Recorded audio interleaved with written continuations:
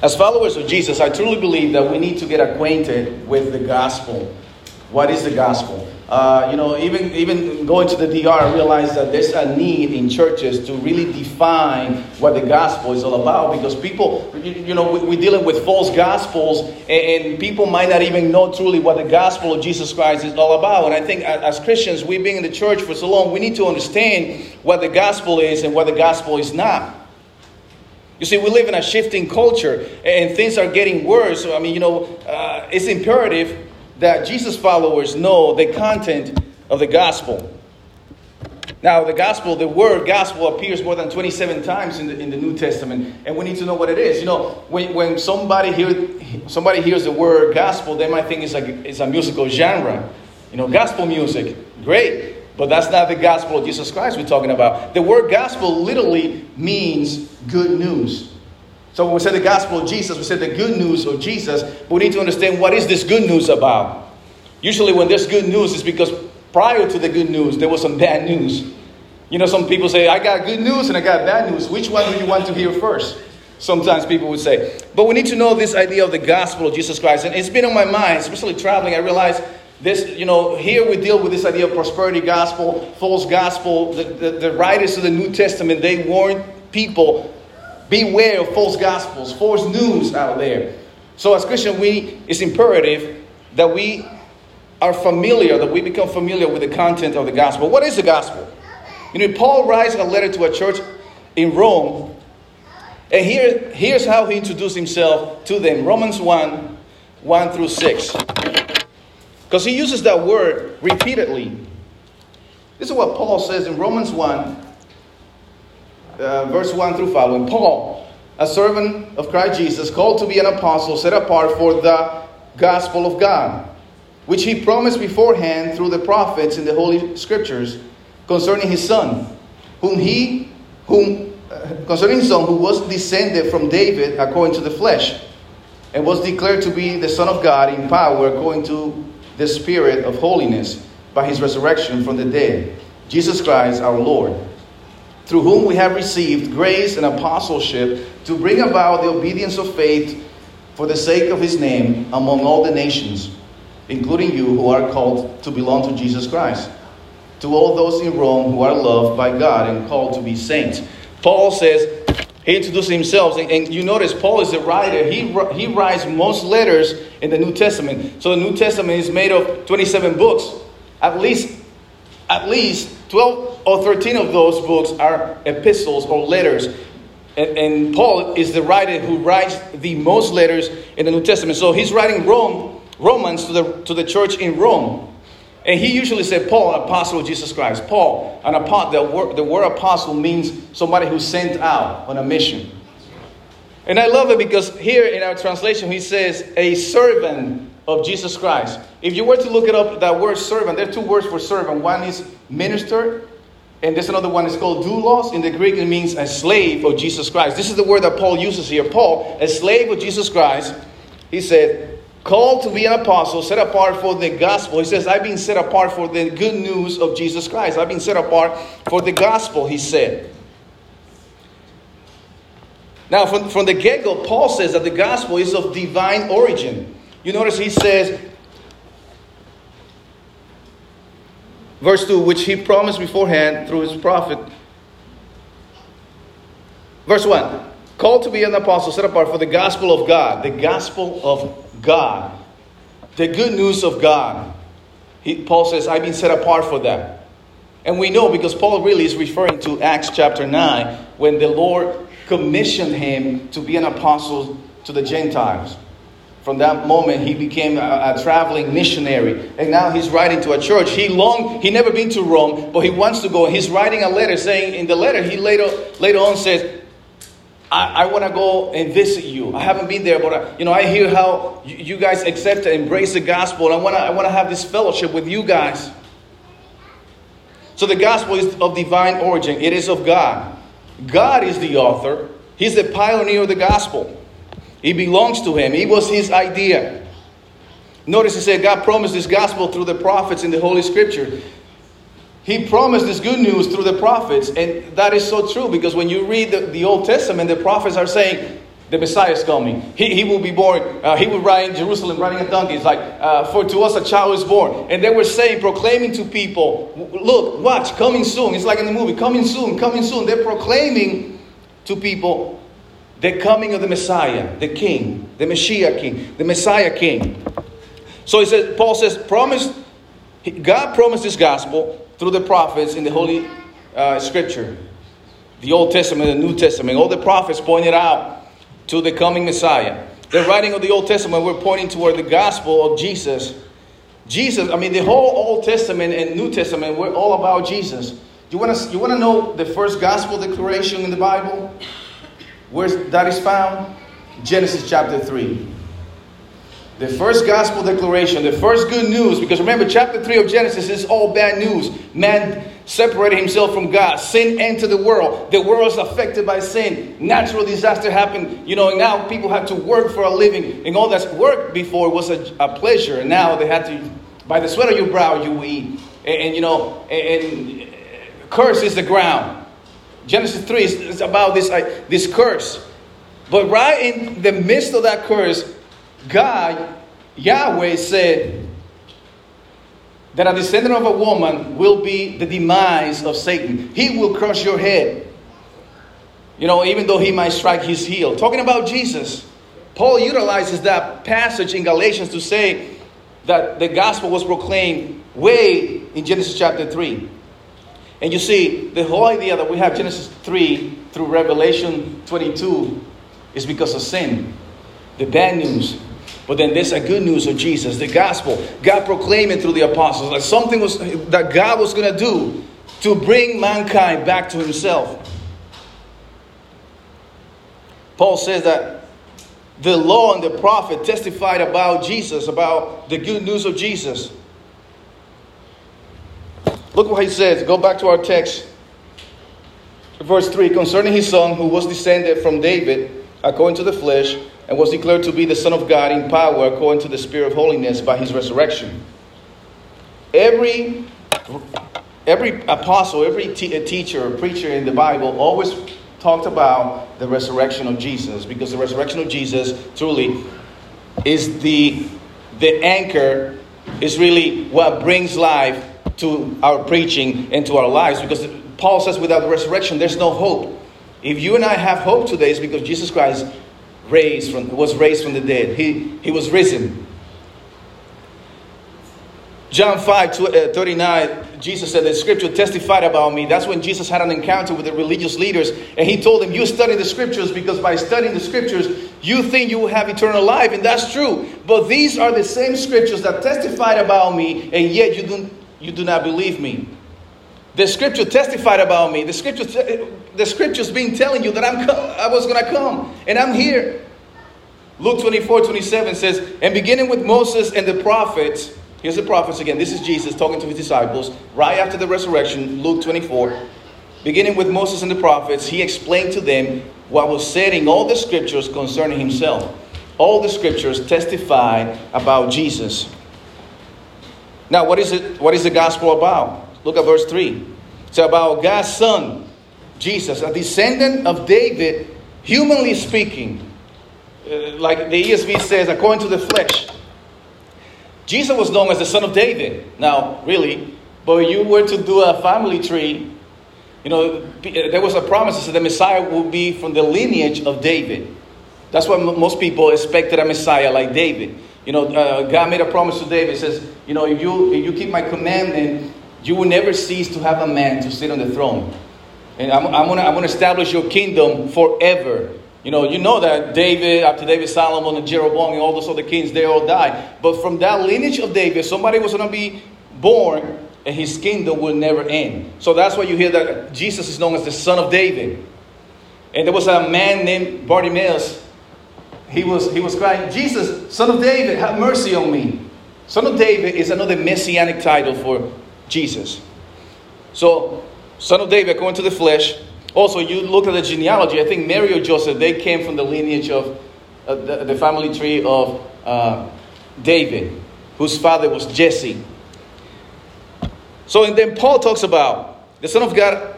When the angel Gabriel announced to Mary that she was going to be she was not conceived and give birth to a son. He said he will be known as the Son of the Most High. This is what Paul talks about here. Declared to be the Son of God in power according to the Spirit of holiness by his resurrection from the dead, Jesus Christ, our Lord, through whom we have received grace and apostleship to bring about obedience of faith for the sake of his name among all the nations, among all the Gentiles. The resurrection proved that Jesus was indeed who he claimed to be, the Son of God. And Paul said it was because of what Jesus did that he had received that call to become an apostle to the Gentile. A call to really call people back to God so that they respond in faith to Jesus. Now, you look at Paul's passion for the gospel. I mean, it is intriguing to really do a study about the Apostle Paul. We went through the book of Acts. On Friday night, we went through Romans and Galatians. And those are the two letters, Romans and Galatians, that he's dealing a lot with this idea. Like, he wants people to understand the gospel, because Romans and Galatians, they were dealing with legalism in the church. Some people were saying, the Jewish people were saying, the Gentiles are not Christians if they do not observe the law, if they're not circumcised as we are. And Paul had to say, like, at one time he says, in Christ Jesus, neither circumcision nor uncircumcision count for anything, because the only thing that matters is faith in Christ. And he had to just lay that out for them. But they would say, no, you're not Christian because you had to look like that. You had to talk like us. You had to dress like us. And then it's a gospel based on works. And we're dealing with some of that in our society today, in many other countries, that people have this gospel based on works. It's almost like whatever Jesus did doesn't matter because it wasn't enough. We had to do other things.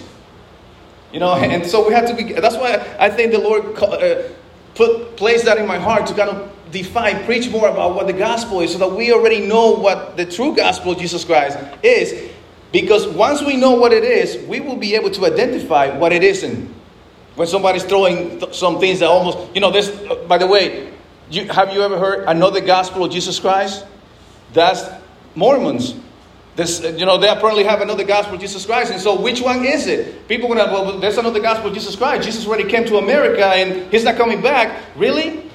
That's what the theology of the Mormons is. And so if we're not acquainted with what the gospel of Jesus says, we're going to fall prey to many other, false gospel. Galatians, Paul says, I cannot believe you're turning into a different gospel that is not even gospel at all. He says, even if an angel came from heaven and told you a different gospel from the one you have heard, may that angel be accursed. Because there's no other gospel. There's no other foundation, to be laid. Jesus got to be the center. And so we need to know. That's what I say, I've been called to proclaim the gospel to the Gentiles, Paul says. And listen to his passion. Look at verse 8 through following. And again, this is a letter, you must say it's an email, a text that he's sending to the church in Rome. He says, first, I thank my God through Jesus Christ for all of you, because your faith is proclaiming all the world. For God is my witness, whom I serve with my spirit in the gospel of his Son, that without ceasing I mention you always in my prayers, asking that somehow by God's will I may now at least succeed in coming to you. For I long to see you, that I may impart to you some spiritual gift to strengthen you. That is, that we may be mutually encouraged by each other's faith, both yours and mine. I do not want you to be unaware, brothers, that I often intended to come to you, but thus far have been prevented, in order that I may reap some harvest among you, as well as among the rest of the Gentiles. And then he said, verse 14, I am under obligation both to Greeks and to the barbarians, both to the wise and to the foolish. So I am eager to preach the gospel to you also who are in Rome. I hope you can sense, you can hear his passion about how he's just so thrilled to go and proclaim the gospel to Rome. So I often wanted to go, but I've been prevented. But I heard about your faith, because you embrace the gospel of Jesus Christ. He said, I felt obligated to preach the gospel, to preach the good news to all people, to Greeks and barbarians. The word barbarians there means non-Greeks. Now, when you hear about the Greeks in that society, we're talking about the educated class. Because, before Jesus, there was a man called Alexander the Great, and he wanted to make the whole world, to speak the Greek language. And so he wanted to Hellenize the whole culture, which meant that everybody would speak Greek. So by the time Jesus comes, most people will speak Greek, especially the educated class. So Paul says, I want to preach to the Greek and also the barbarians, those who are non-Greeks. The ESV call them barbarian, and the New American Standard Bible, and also the King James Version, but barbarians, non-Greeks. To the wise and the foolish, he wanted an opportunity to preach in Rome also, according to verse 14. He prayed for an open door to be able to go to Rome and preach the gospel. You and I need to understand that one of the things that happened once Jesus told the people, go and make disciples, go and preach the good news. They did not go and tell people, hey, let's have a class so you'll understand the gospel. They will go to places, and whenever the opportunity presented itself, they will introduce people to Jesus. That's what we're supposed to be doing too. You might be talking to Jesus on the subway, or on a plane ride somewhere, or it's like at the school, at work, like that comes up, and now you're sharing Jesus with people. When you do that, you know what you're doing? You're sharing the gospel. That's how they made disciples. Jesus changed the whole world with 12 men. Because they were disciples who making disciples, and it was like a ripple effect, and pretty soon like the whole gospel was propagated through the whole Roman Empire, beginning in Jerusalem. That's why in Acts 1 it says, you will be my witnesses in Jerusalem, in all Judea, in all Samaria, and to the ends of the earth. Rome will be to the ends of the earth during that time. And Paul already heard that they have received the gospel, and he's writing a letter, telling, hey, I'm an apostle called for the gospel of Jesus Christ. And he was sold out to this gospel. He felt obligated to preach the good news to all people. And I don't know about you, but I hope that we adopt that type of worldview, that we feel obligated whenever. I'm not saying go and just knock people over the head like, no, I'm going to preach to you. No, whenever the opportunity rises that you say, hey, you want to share Jesus? I tell you why I believe. I tell you why it's important to me to go to church. I tell you why I believe it's important for me to raise my kids, that they get to know Jesus. Do you want to know why I'm willing to sit down with you and talk about it? So I felt obligated to preach the gospel to the upper class, to the middle class, to Greeks and Gentiles. It doesn't matter who, to all people. They need to hear the good news of Jesus. And I love verse 16. It's one of those verses that sometimes people memorize. Paul says, I am not ashamed of the gospel, because it is the power of God for the salvation of anyone who believes, to the Jew first and then to the Gentile. I'm not ashamed of the gospel. How many Christians today might be ashamed of the gospel? They want to be like undercover Christians. They don't want people to notice they're Christians. That's been ashamed of it. And Jesus, he has some bold words for those people. Say, you're ashamed of me, I will be ashamed of you. Ouch. It's like before my Father and the angels. So Paul says, verse 16, look what it says. For I am not ashamed of the gospel, for it is the power of God for salvation to everyone who believes, to the Jew first, and also to the Greek. For in the gospel, the righteousness of God is revealed from faith for faith, as it is written, the righteous shall live by faith. The gospel contains power for salvation, to save anyone who believes. That's what Paul says, I'm not ashamed, because he has the power of God for the salvation. So in other words, the gospel tells people how they can be saved. It's interesting. He said first to the Jews and then to the Greeks, because yes, when the church began, it started with Jewish people. All the apostles were Jews, right? And then they all started in Jerusalem. That's why the commission wasn't just Jew. Just said, be my witnesses in Jerusalem where you are, Judea. That's like saying Staten Island and then New York. But then how about New Jersey too? And not just New Jersey, Pennsylvania, and now we're going to go overseas, somewhere there. Remember, Jews did not get along with Samaritans. I wonder how they took Jesus' words. Jerusalem, Judea, Samaria. Samaria will represent those who are not like you, those that you have trouble talking to them, because Jews and Samaritans were at war. And Jesus said, yeah, they need to hear the gospel too. And guess who's going to introduce them to Jesus? You all. So go to them as well. And Paul says, I'm not ashamed. I can preach to anybody. It doesn't matter who they are. I got to let them know that they need the good news of Jesus. That without Jesus, we all perish. We're all dead in our sins and trespasses. So the gospel shows us and teaches us how to be right with God. This is good news. It's the good news of salvation for anyone who believes. And when I hear the word anyone, I go back to John 3:16. For God so loved the world that he gave his only begotten Son, so that whoever believes in him shall not perish, but have everlasting life. That is the gospel. That is good news. You won't have to worry about judgment day or anything like that because of Jesus. Because you believe in him, you are secure. You have eternal life. I love Paul says in the gospel, the righteousness of God is revealed. I love it because sometimes, that's why it's important to go to Bible study. You hear the word righteousness. And we sing about righteousness. And it's like, oh, that's a church word. But I don't really know what it means.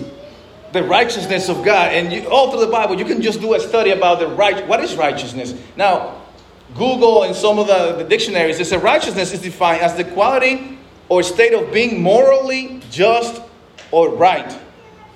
So the quality to be morally right. So what Paul is talking about here is that in Christ, that the gospel is going to reveal how you and I can be morally right with God. How you and I can be at peace with God. How you can be right with God. Because in our own goodness, we cannot be right with God. The Bible calls us that for all have sinned. We're sinful individuals and fall short of the glory of God. So it's how we're going to get close to this holy God when we're so sinful individuals. We cannot do that on our own terms. We cannot do that on our own righteousness or goodness. Because, sometimes people think, well, I'm better than you because I know. And they go through the Ten Commandments like, check, I haven't done that one. So that makes... And you broke even the smallest one. That you are guilty of sin. So you cannot approach God because he's a holy God. And saying in God, in the gospel, in the good news of Jesus, the righteousness of God, another word for righteousness is the justice of God. How you can be made right with God is revealed. It shows you here how you can be made right with God. The gospel shows us and teaches us how you and I can be at peace with God. How God will look at you and say, they are holy. Another word too, they're innocent. They're not guilty of sin. Wow, isn't that good news? And all because he sees Jesus in us. This righteousness cannot be earned, only received by faith. Look at what Paul says. For in the gospel, verse 17, the righteousness of God is revealed from faith for faith, as it is written, the righteous shall live by faith. You cannot earn salvation.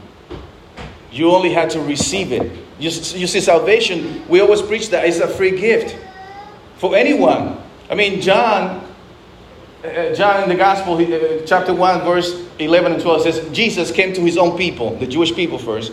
He came to his own people, but his own people did not receive him. Yet, to all those who received him, to all those who received him, to those who believed in his name, he gave them the right to be made children of God. Wow. Now there's a privilege because of Jesus. You are made into a child of God, child of the King.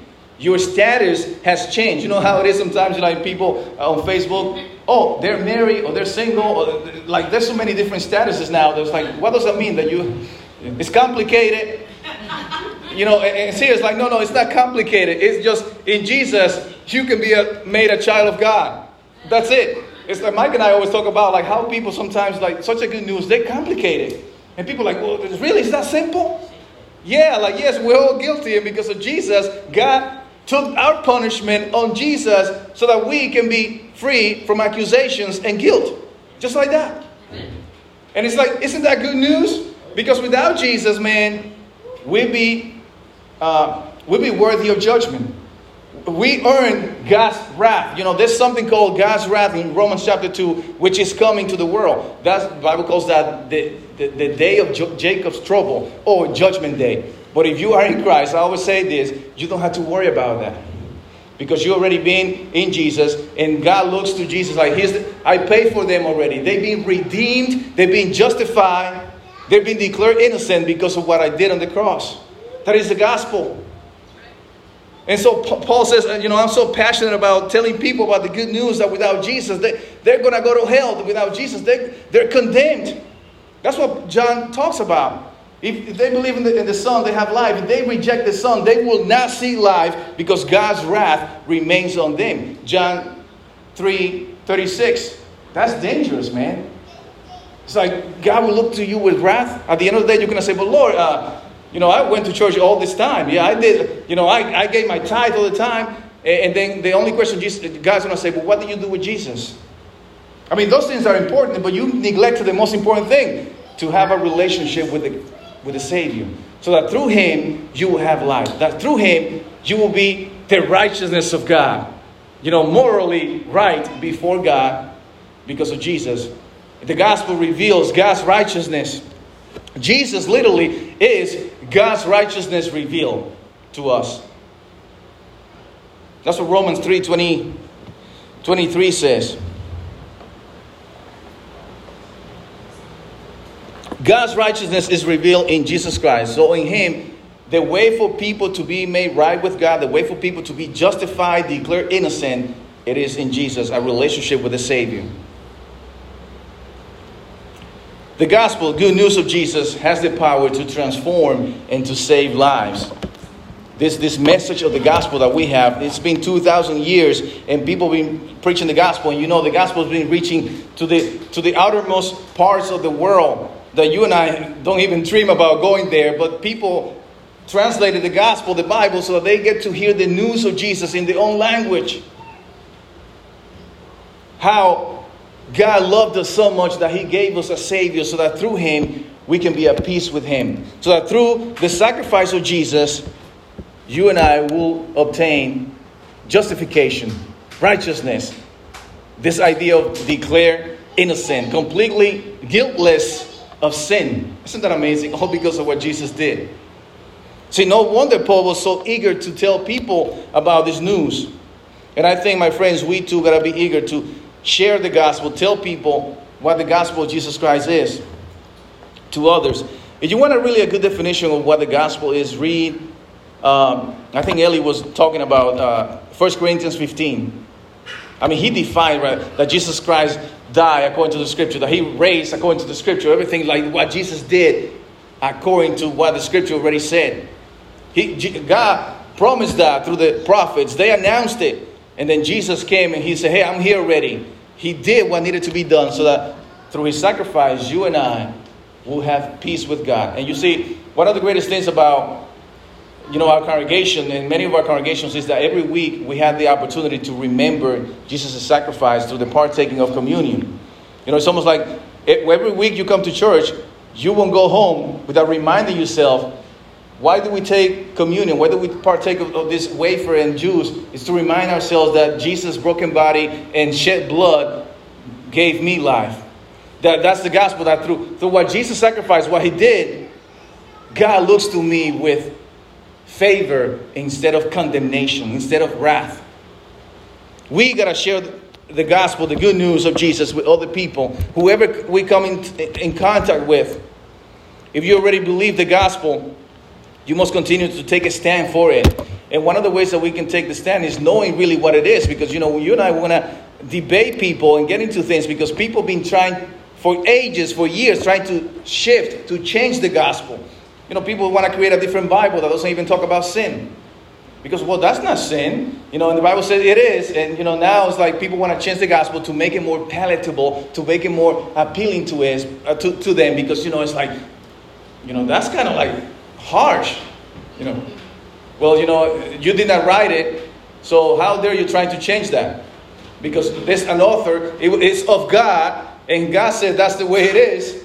You are God alone, we said today.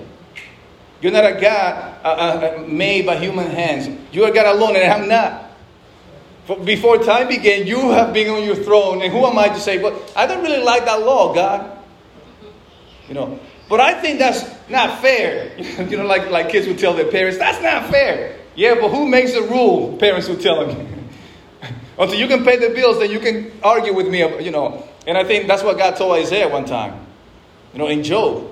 Job had a problem with God. It's like, what, all this suffering, all these things. I want to plead my case with the Almighty. And the Lord said, I have one question for you, Job. And if you answer that question, we'll be okay. Where were you when I laid the foundations of the earth? If you can answer that, we can talk. And just like, where were you when I hold the clouds and bring the snow and all that? Again, it's like you want to argue a case with the Almighty, the lawmaker.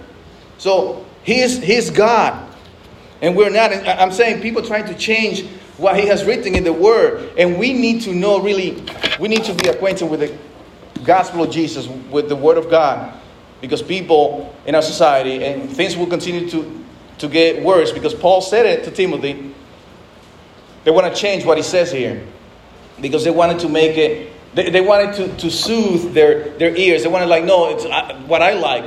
Somebody said, if you read the Bible, you only take what you like from the Bible, you probably only have one book.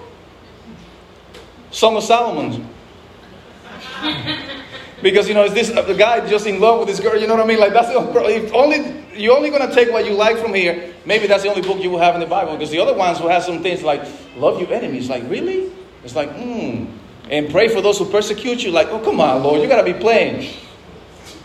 And forgive those who, it's like, really? I mean, you see, God's calling us to this kind of standard, man. And it's not easy, but He never said it was going to be easy.